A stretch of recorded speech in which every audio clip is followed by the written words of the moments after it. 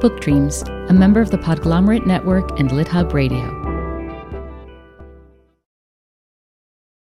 Look, Bumble knows you're exhausted by dating.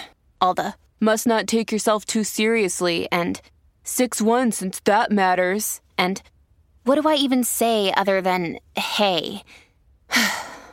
Well, that's why they're introducing an all-new Bumble, with exciting features to make compatibility easier, starting the chat better, and dating safer. They've changed, so you don't have to. Download the new Bumble now.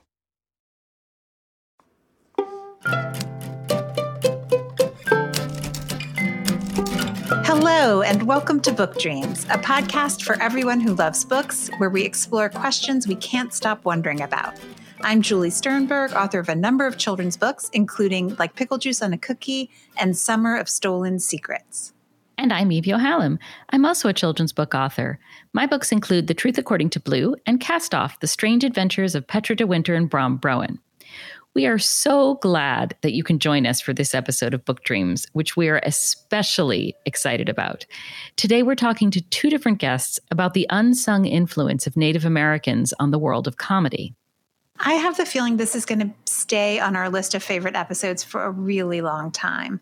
We got the idea when we saw publicity for a book called We Had a Little Real Estate Problem, The Unheralded Story of Native Americans in Comedy by Cliff Nesteroff.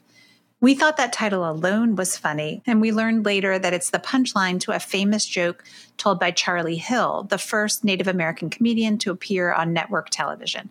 We'll have more on Charlie Hill later in the episode.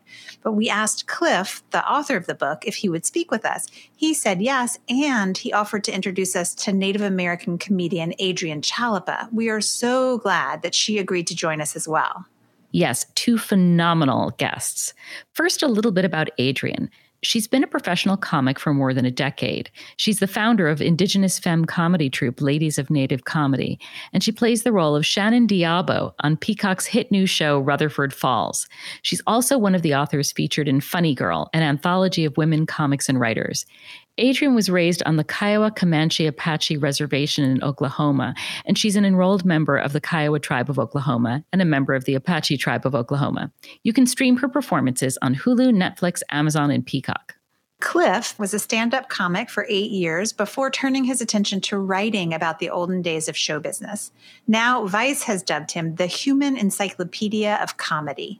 In 2015, he wrote the book, The Comedians, Drunks, Thieves, Scoundrels, and the History of American Comedy, which was named a Best Book of the Year by Kirkus Reviews, National Post, and Splitsider. We Had a Little Real Estate Problem is his second book. It came out this year. We want to start by sharing our conversation with Adrienne. We asked first if she would tell us about a confrontation she had with stand-up comic Ralphie May about his racist language denigrating Native Americans. Here's what she said. I never meant to actually confront him. I didn't think that he would actually respond. I was very naive. I was a new Twitter user. I came across some audio years prior of a stand-up act he did about Native Americans. And it was, in my opinion, atrocious because it somehow justified our genocide. This is one of the things I cannot really tolerate. Like, I can tolerate many types of racism, especially funny things. If it's funny enough, I can handle anything. But this to me was not even really that funny. It was just punching down, in my opinion, because here was this white man with a big platform, and, you know, he's basically saying that natives got what they deserved, and he doesn't feel bad about it. It sounded like a rant. So as a comedian, I felt like, well, I'm going to approach this from a comedic perspective. I'm going to ask my friends to weigh in. Do they think it's funny? Because maybe it's me, because I am humble enough to admit that maybe I'm the sensitive one and I need to take a seat. I like conversations. I like dialogue. And that's all I was trying to do. And so I posted this clip on my YouTube, asked my friends to weigh in. And of course, everybody was just beyond offended. They were ready for action. I did not expect that. I didn't expect it to go viral. I put it on Twitter. I didn't expect for Ralphie to actually respond to me. And he did. And then it just took off like a wildfire that I couldn't control. People started threatening him. People started threatening me. And I got my first lesson in the ills of the internet. And it was a really dark time for me and maybe him as well, because he actually had some shows canceled and he was feeling bad about the people who depended on those shows for money. And of course, his career was hurt. So we had a conversation. We sat down and talked because at the end of the day, I'm human. He's human. And we can try to see eye to eye. And I loved that about him, that at first he tried to defend himself. He got very defensive and was like, it's comedy. Don't take it out of its context, blah, blah, blah. And I understood that completely. But at the same time, I was like, well, the damage is done. This thing is spreading. You're losing your shows. And I did tell my fan base, like, calm down. Do not attack this man over his physical appearance, because that's what everybody was doing. They always go for the physical appearance. And I think that's just the cheapest thing anyone can do. So I try to calm things on my end, because I know at the end of the day that he has a family and I don't want anyone attacking him. He's somebody's father and son. And when we ended up talking, I explained to him that the reason why it hurts so much is because our communities are still dealing with the aftermath of a genocide. And we're not out of it yet. We're not in the clear yet. Our youth have the highest suicide rate in the country. They have gotten it into their heads that they are not welcome and not wanted and not seen or heard in this country. So they are killing themselves at alarming rates. I said, it doesn't help if you're a Native kid and you're a comedy fan. It all started with me being a fan of his. I loved his work. I thought he was so funny. And then for him to basically attack a community that doesn't have a huge political platform, it felt like bullying. And it reminded me of, when I was a kid and people would love to bully the Native kids. I just couldn't stand for it. So I called him out. And once he understood that this wasn't this faraway land or this faraway thing that had happened in the 1800s and we should just get over it. Once he understood that we're very much dealing with very racist laws and regulations to this day, that we're still very much overregulated in this country, unseen, and the narrative is still very much that we were the inferior race and therefore we got what we deserved. When in reality, I have so many stories about so many heroic deeds and so many strong women and men and non-binary people in our communities, and these never get told. So I just tried to explain that to him and he totally understood and he apologized. The thing that was the most profound and the lesson that we learned was that our American education system sucks so bad. Yeah. He basically said, I am a product of the American education system. And I'm sorry. I was ignorant and now I know. From that moment on, he did everything in his power to elevate me and voices like me. He helped organize a fundraiser where the aid would go directly to one of the poorest reservations in the country for heat in the winter. He really put his money where his mouth was. And I forever will be happy with how that whole situation turned out, as hard as it was in the beginning to have that conversation. And when I finally met him, he pulled me aside and he said, thank you for calling me out because you educated me. And, it felt good. But at the same time, I realized for every one Ralphie, Right. there's a million more that are just going to stand their ground and say, no, I'm going to stick with the textbook version. Yeah. Yeah. So in 9th grade, you were suspended from school for being a class clown. Can you tell us that story? It started at the beginning of 9th grade. I just came back to school with such an attitude. In middle school, it was a disaster, as it was for most people. And I really had grown into myself, my identity and my voice. And I was basically just kicking ass and taking names. And I just came back not wanting to get bullied and not wanting to be a victim. So I decided, well, I'm going to use this smart ass mouth of mine, which I had always had, but never really used it at school for fear of getting in trouble. But my 9th grade year, I just really wasn't in the mood to deal with anything or anyone. So I made fun of everything and anyone, and that included my teachers. I think back on the things I said, and I actually feel bad because I was bullying some of my teachers. Mm-hmm. I mean, all of them, literally all of them. I just went from one class to the next bullying them. But the thing was, I felt very under attack in the school system as it was. Every history class I had ever taken in Oklahoma, there was a deliberate erasure of my people. I'm Kiowa and Apache. Those are my tribes. And I felt like there was pressure to assimilate and to not be Native. I never quite understood all the pressure to just be like this good white girl that was doing everything right in their eyes. I just realized at some point that I could never achieve that. It was just interesting because middle school was full of me trying, I think, to be white because I am light-skinned and my mom is white and my dad is Native.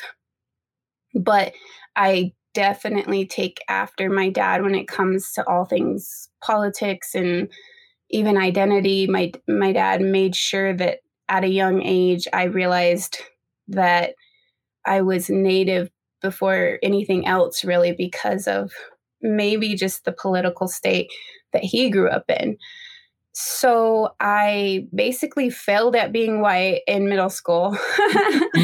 And also, the town I lived in didn't recognize my whiteness. It was very much segregated in the way that, like, if you are Native and you hang out with the Native kids, you're Native. Just stay over there. I did try to like cross over and hang out with the white kids, but they always gave me such an attitude and such a like, ew, don't sit with us. I just didn't want to feel like that. So definitely I came back 9th grade like, you know what, this is me. I'm not going to hide anything or apologize or try to be something I'm not. I'm a loud ass Native girl and this is who I am. So yeah, I got detention every single day. Wow. Wow. I got detention every day. And then I just sat in detention and talked more crap. Can I just ask really quickly, you said that you regret, a lot of the things that you said to the teachers. Can you give one example? Yes. My homeroom teacher, I made fun of her hair. She had this just giant wave of really this tsunami, if you will, of hair. And I felt like I had to make fun of it. One day she asked, does anyone have any questions? Oh. And I raised my hand. And then she's like, is this serious, Adrienne? And I said, yes. And she said, what is it? And I said, is that your real hair or do you wear a wig? And she just kind of rolled her eyes and said, it's my real hair. And then I said, are you sure? Because it really looks like a wig. my friend and I are back here talking, and we have decided it's a wig.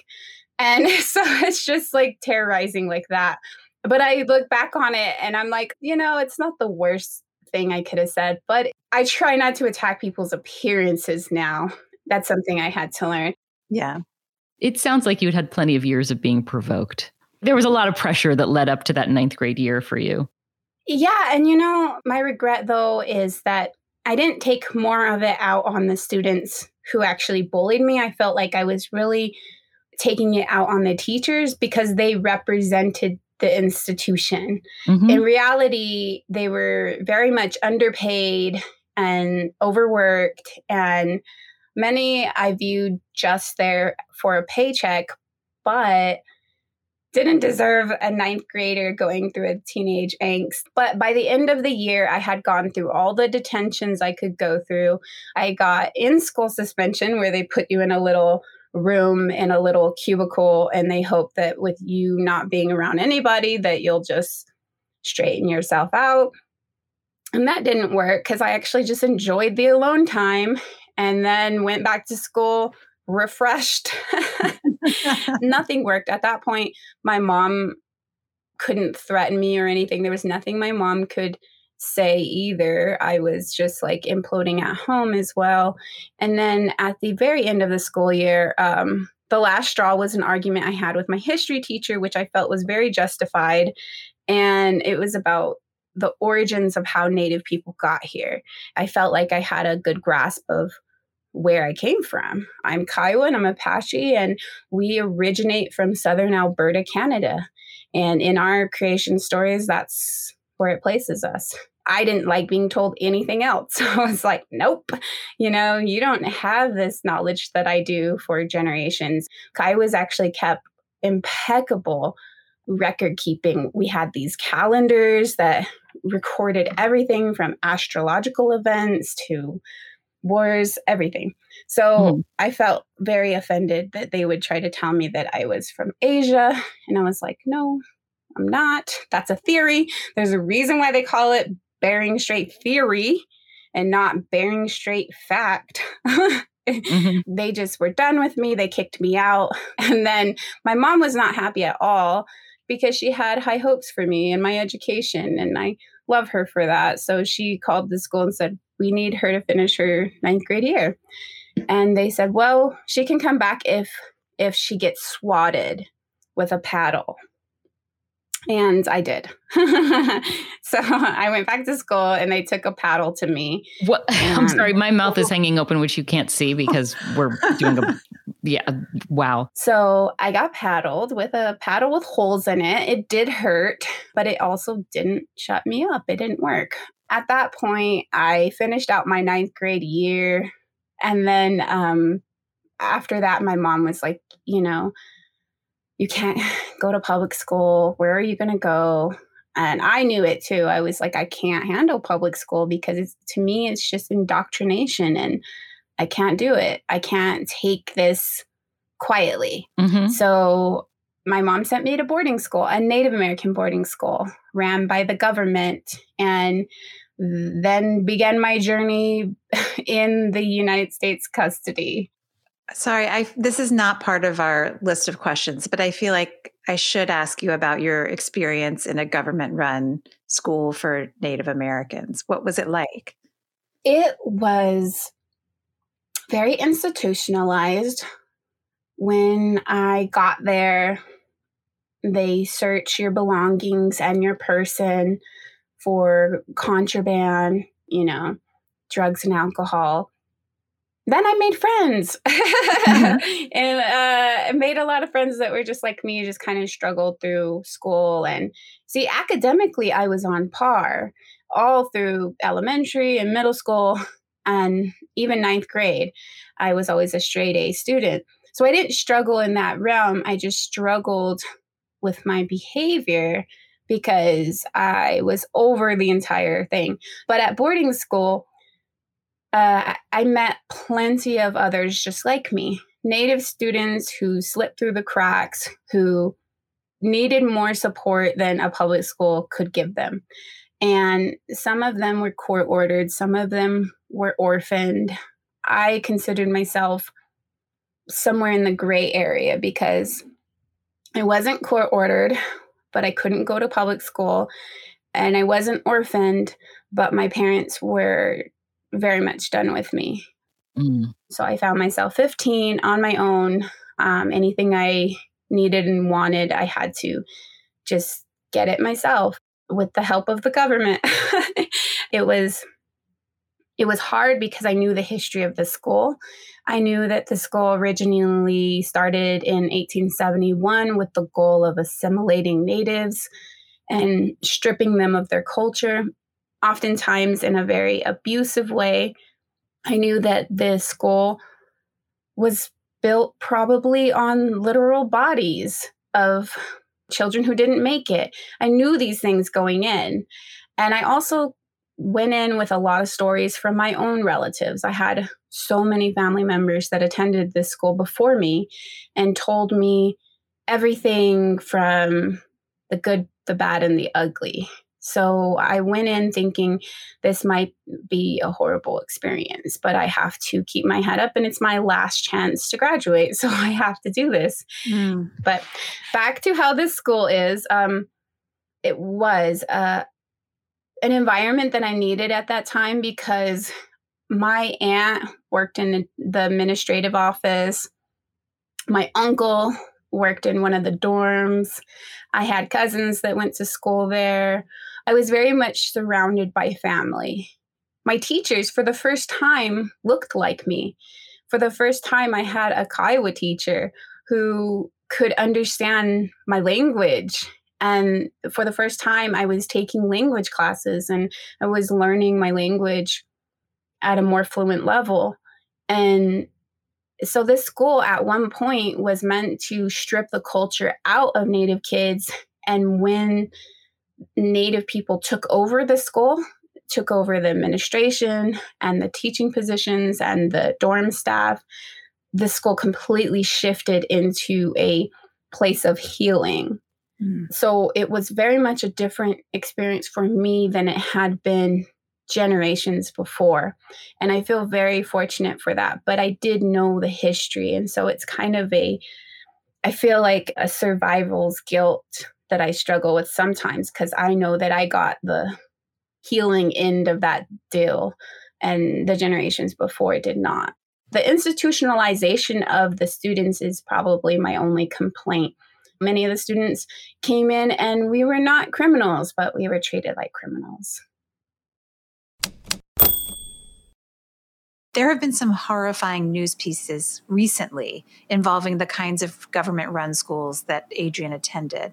As she said, by the time she enrolled in 2001, things were better, but both the United States and Canada have an appalling history of taking Native children from their families and sending them to government and church-run schools in an effort to eradicate their culture and assimilate them and really erase them as a people.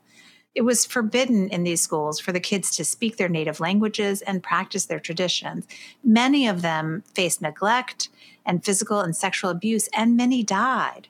Just this year, the remains of 215 Indigenous children, including some as young as the age of 3, were found on the grounds of one former residential school in Canada, and 751 unmarked graves were discovered at the site of another Canadian Indigenous school just this year. It's so very deeply sad. Here in the United States, Interior Secretary Deb Haaland has ordered her department to prepare a report on the U.S. government's own boarding school program with an emphasis on cemeteries and potential burial sites. It's a history we don't talk enough about, and one that Cliff discusses in We Had a Little Real Estate Problem. The devastating mistreatment of Native people has, of course, not been limited to schools. The effects are ongoing, and they're everywhere. We asked Adrienne whether it's the case that Native American comedians often face challenges, like having to drive 5 hours each way for a show that might have no audience. And here's what she said. Yes, 100%. The isolation of Native people tends to be our biggest obstacle in the entertainment business, because not only are you trying to find a scene to work your craft, that feels right for you, but you're also trying to pay the bills, right? And so many times you'll drive 5-6 hours for a gig that pays, 100, maybe nothing. But I always try to get paid because it just makes sense math wise. But maybe just the amount of money that it took to get there, you'll come back in the red. And you just got to give yourself a pep talk. Like, I'm paying my dues, I'm getting started and stuff like that. Why do you think they keep going, notwithstanding all of these challenges? What is the power that comedy has for them? Speaking just for myself, I feel like comedy is so cathartic. It's so healing. Before I found stand-up comedy, I was really struggling with a lot of depression and just intergenerational trauma and trying to figure out where I fit in this world. And the first time I got on stage, I was only supposed to do 3 minutes. I ended up doing 17. They never gave me a light to get off. They just let me run with it because I was killing it. I was doing so good. I got off that stage and I felt like a rock star, not because people swarmed me or any of that, but because I felt like it was the most natural high I could ever achieve. And I wanted more of it. I was like, this is what I have been missing, this ability to get on stage and be completely free. And for 5 minutes, this is your world and you get to create it and you get to really own the stage and have a voice in a world where no one wants to hear you. Yeah, that's amazing. In a piece that you wrote for Funny Girl, an anthology of women comics and writers, you said, I come from a family of storytellers and I learned some of my best techniques from them. Can you tell us more about what it was like growing up in a family of storytellers and the kinds of stories you grew up hearing? Yeah, sure. So all of my family members, when we get around each other, we just want to tell stories. We grew up very impoverished. When I was a kid, we didn't have like satellite or cable or tons of access to movies. We had a radio station and it was one radio station and it got tiring very easily. We had the land to play on. We had lots of open space. But when we got around our cousins and our family members, all we wanted to do was tell stories because that was our form of entertainment. And traditionally, my tribes, that is something that they would do for generations back, especially in the winter time.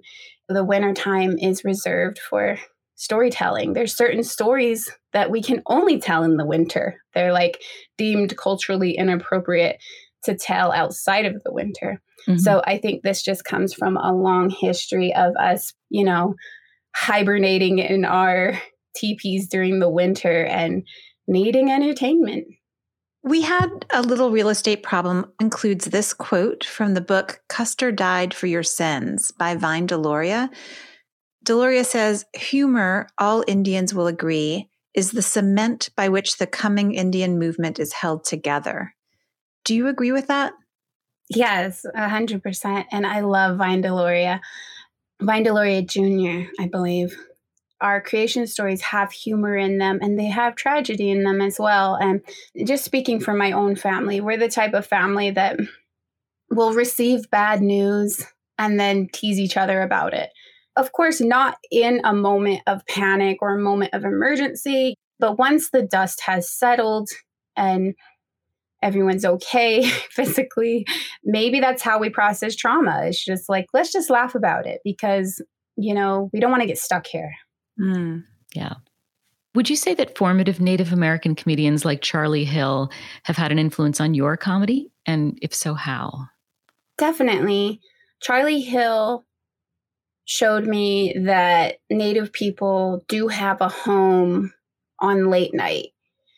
Native writers do have a home working in the industry and didn't have to cater to a white audience. I love that Charlie Hill felt like Charlie Hill. You could make a lot of money as a Native person by being what non-Natives want you to be. I have a friend, a comedian who I love, who once told me, if I go to Europe and put on my traditional clothing, I could be the highest paid prostitute in that country or in that region. But it's so true. Like there is a lot of probability in us playing the Hollywood version of what we are. But it kills our souls. These are soul killer roles. Comedians, I think, naturally are trying to heal souls, at least their own. Yeah, rest in power, Charlie Hill, because he definitely gave kids like me something to feel seen and heard by. This feels like the right moment to ask you about a new TV series that's out on Peacock called Rutherford Falls. And you played a character called Shannon on this new show. For listeners who aren't familiar with the show, can you describe the premise and then explain why the show is so significant? Sure. It was groundbreaking, just really, because at the time it had the largest writing room of Native writers. And it was the first time that I saw a Native lead. So it's about a friendship between the descendant of this colonial town. He's really proud of his roots, right? And this Native woman who's really proud of her roots right now and how they navigate this history that would seemingly clash naturally, but their friendship is so real and it's so beautiful to see. And it's just nice to have representation on screen through Jana, the actress. She's just like everything really Native country has been waiting for, because, we're everywhere. We're literally everywhere, and no one would know it because we don't put on the costume. Mm-hmm. The little girl in me, in middle school definitely could have used a Jana to look up to and be like, hey, you know what? I can be all of this, smart and funny and beautiful and Native, without having to give up any of them. Nice. Yeah. Do you think things like the success of Rutherford Falls and the increasing visibility of Native American comedians like you and others are evidence of lasting change? Oh, good question. Lasting change. That's hard. I've thought about this a lot because I'm a history buff. I have a degree in American Indian Studies and have studied the general story of Native people in this country since the get-go. And I've seen lots of progress, and I've seen lots of positivity and changes. And there's things that have happened where it does change the entire landscape of America with Native people and non-Natives. However, I've also seen a fierce backlash and sort of a rolling back, and those who are trying desperately to hold on to their perceived power are clenching even harder and they're playing even dirtier. For example, all the resistance towards critical race theory in school, Mm-hmm. It's just history told by those affected by it. The problem here with all of our issues is education and who tells the stories. And the textbooks are all written by straight white men, rich, powerful. They all tell the stories, of course, where they paint themselves the heroes. Mm-hmm. Mm-hmm. I see the change happening, but I really don't think it's going to last if we don't change the education system, because that is where people are really suffering. That is why Native youth are suicidal. That is where we're going to make the most change. And really, we have to get into these textbooks and have them tell a better story. I know that We Had a Little Real Estate Problem isn't a textbook, and the kind of change that's needed has to be widespread with curricula that address far more than comedy. But I learned from this book, and I think Native American comedy offers one helpful starting point for some vital conversations. Yeah, I learned a lot too. I don't know about you, Julie. Native American history was virtually never discussed in my public schools when I was growing up, except for, the old chestnut about that first joyful Thanksgiving dinner with the Pilgrims and the Native Americans. And that was it for me. I don't know about you. Oh, nothing. There was nothing. Right. It's criminal that school curricula have changed so little. It is, and hopefully that will change. But back to our interview. It is, of course, notable that a white man wrote this book. Cliff has thought a lot about that. We asked him how the book came to be and how he went from writing a general history of American comedy to writing the unheralded story of Native Americans in comedy. Here's what he said. I got offers to do other things after the comedians. I turned most of them down just because they didn't seem to be relevant to what I do. The money jobs were like ghostwriting jobs. My agent would be like, hey, do you want to ghostwrite Dan Harmon's memoir? And I'd be like, no. Do you know who I am? Like, why would I do that? And then, there were other offers like that. Why don't you do a biography of Richard Pryor? I go, because there's already been like 12 of them. I want to do stuff that people don't already know about. I want to do original things, and I want to do my own vision. So I turned down so many things that I ended up using the food bank after a couple of years, which, my agent, I'm sure he's like, why don't you just take the job that's offering you $500,000, you idiot? But I knew I wouldn't be happy doing some of those jobs.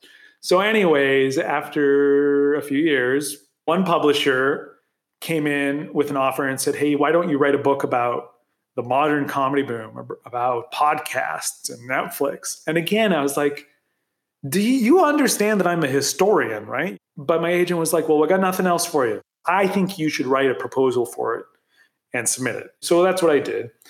I wrote up this mock book proposal about the Netflix and the podcast and the comedy boom in the recent years. And one of the chapters I put in there to keep myself engaged was about the rise of the new, young, indigenous comedians, First Nations comics, Native American comics, the sort of emergence of this new scene. Because today there's over 100, at least, indigenous stand-up, sketch, and improv performers. And a lot of white people are unaware of that. So I put that just as a 10-page chapter in this book proposal. The publisher said, great, let's do it. They didn't even mention that Native American chapter. My agent, as he usually does, shopped that proposal around to other publishers to try and boost the price that would be offered, get a bidding war going. And Simon & Schuster saw the proposal and they said, we read your proposal about this modern comedy boom with podcasts and Netflix. We think it sucks. We think it's stupid. We think it's bullshit. We think it's rotten. I said, I agree. But they said, the one chapter you have in there about the rise of new, young, indigenous comics, that's really interesting to us. We didn't know about that. I don't see anybody else writing about that. If you would like to do an entire book just about that, we will give you a book deal. So I said, yeah, that would be good. Not without a bit of trepidation, because I am a white guy and we're at a moment in history, which should have been the moment all along, where Native peoples should be in charge of their own stories, because traditionally it's white people that are in charge of these often inaccurate Native American presentations, whether it's films, TV, books. So I did not want to be contributing to that problem, but I accepted the book deal regardless because I felt like maybe I could use my platform for something good. It was the start of the Trump era. Children were being literally kidnapped at the border by the federal government. You'd hear a lot of liberal people go, this isn't who we are. This is like unprecedented. This isn't America.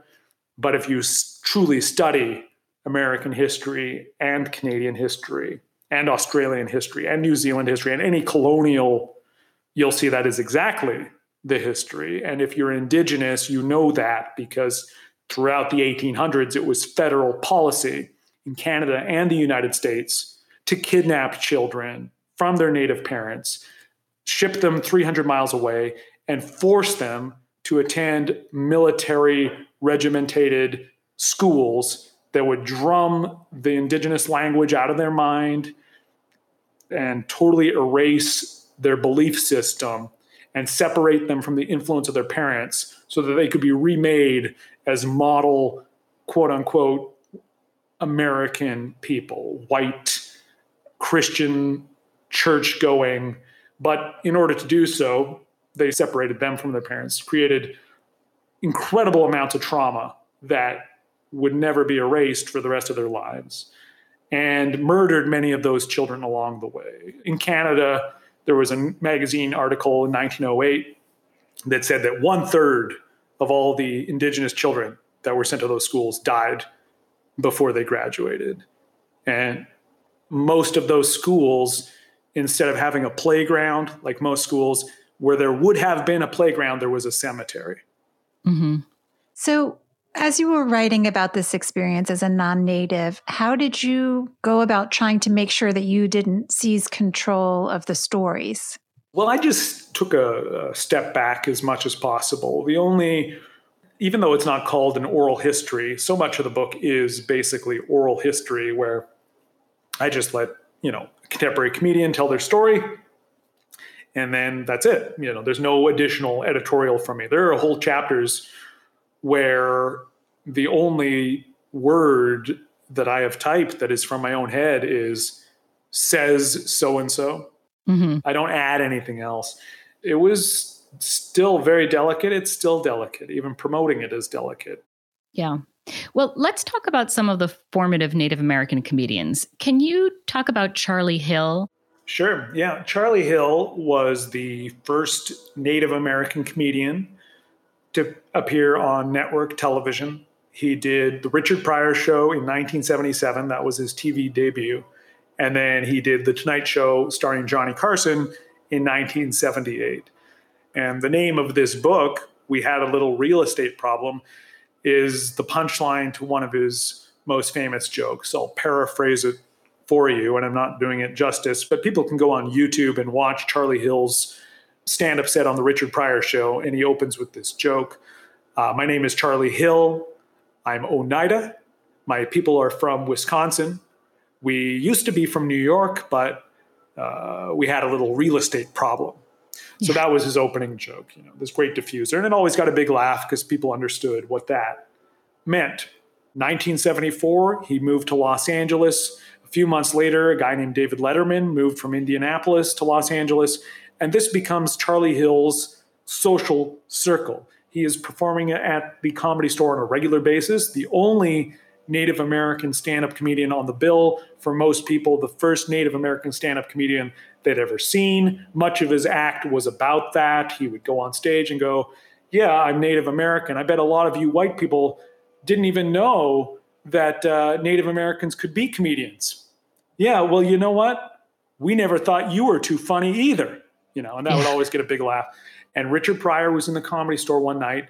Charlie Hill was on stage. And Richard Pryor just fell in love with him because Richard Pryor's act was often about roasting white people and talking about racism. Here's Charlie Hill on stage doing the exact same thing, but from a Native American perspective. So when Charlie Hill got off stage the first night, Richard Pryor said, "We got to get together, motherfucker. You talk to these white people like they're dogs." He was so excited. And he took him out into the parking lot. They smoked a joint together. And Richard Pryor goes, "Charlie, have you ever been on TV?" And Charlie goes, "No, man, I'm brand new. I've never been on TV." And Richard Pryor took a drag from the joint. He nodded, passed the joint over and said, "Don't worry, I'll get you on." And he did. A few months later, Richard Pryor had his own NBC variety show. It was a sketch comedy show. And the only person to do stand-up on that show was Charlie Hill. And that night, the Richard Pryor show reached 15 million viewers. So 15 million people saw this Native American stand-up comedian slay the audience. And Charlie Hill very quickly became a hero in Native communities all over North America. He did not necessarily become a household name in white households, but in Indigenous communities, it was like, whoa, this is something fresh, something new, and this is somebody who has broken this glass ceiling. This is a guy who is representing us from an informed perspective. He's not doing stereotypes. He's not Iron Eyes Cody. He's not a white guy pretending to be Native American, and he's not somebody who is ashamed or shirking. And up to that point, it had mostly been stereotypes and dehumanized depictions of Indigenous people on TV and in movies. So Charlie Hill was more important, I think, than anybody has ever really properly acknowledged. I really don't want this episode to end. I know. Both Adrienne and Cliff are great storytellers, and they're talking about important matters that are too often overlooked. And they're funny. Yeah, they're really funny. We're going to put a list in the show notes of Native American comedy acts that Adrienne and Cliff recommended with links so everyone listening can take a look. Yes, and we'll bring this episode to a close now so you can go right away and do that. Thank you so much for listening. Please subscribe if you haven't already. And if you like the podcast and think someone else would too, please rate and review us on Apple Podcasts or your favorite podcast player. Be sure to let us know if there's a book-related topic you've wondered about, and we'll try looking into it in a future episode. You can reach us for that reason or any other at contact@bookdreamspodcast.com.